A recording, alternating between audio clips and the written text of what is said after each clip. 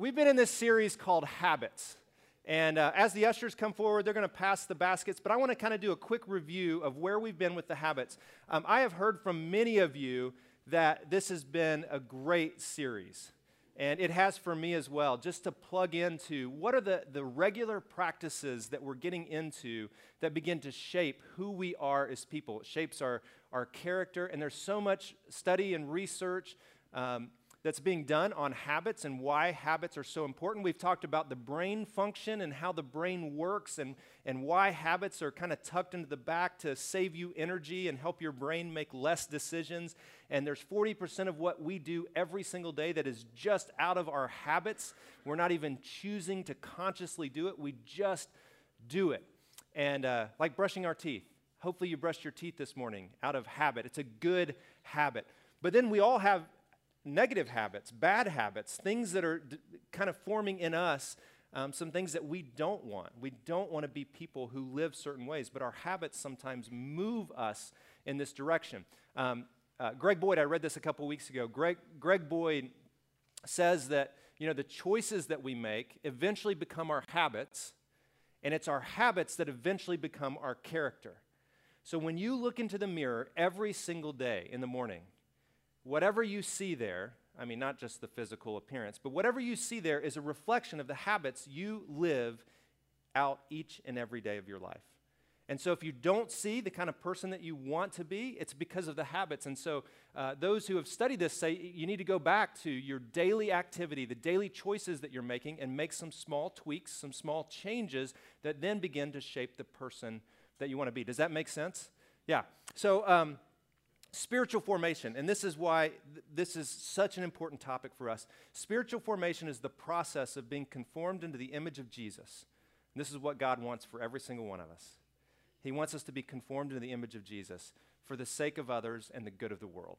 That's what God wants. He wants us to begin to live like Jesus, to think like Jesus, to talk like Jesus, to respond like Jesus did to so many people around him.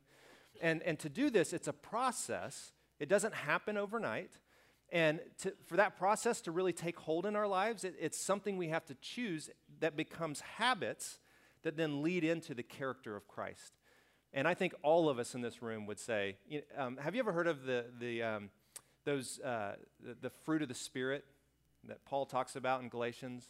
Love, joy, peace, patience, kindness, goodness, faithfulness, gentleness, and self-control. How many of us think that this world would be a better place if we became people of love, joy, peace, patience, kindness? Yes? Would this world be a better place if everybody lived like that? Absolutely. But that doesn't happen overnight. It's a reflection of the habits we choose each and every day that form the love, joy, peace, and patience that becomes, the fruit of the Spirit in our lives. And so this is what we're focusing on during this month, but hopefully it begins to kind of trail into the entire expanse of the year. So quick recap. We are asking the question, who do I want to be? The first question, who do I want to be, or who does God want me to be? The second question, what small habits can I do that create that kind of person, whatever kind of person you want to be, whatever kind of person you believe God wants you to be?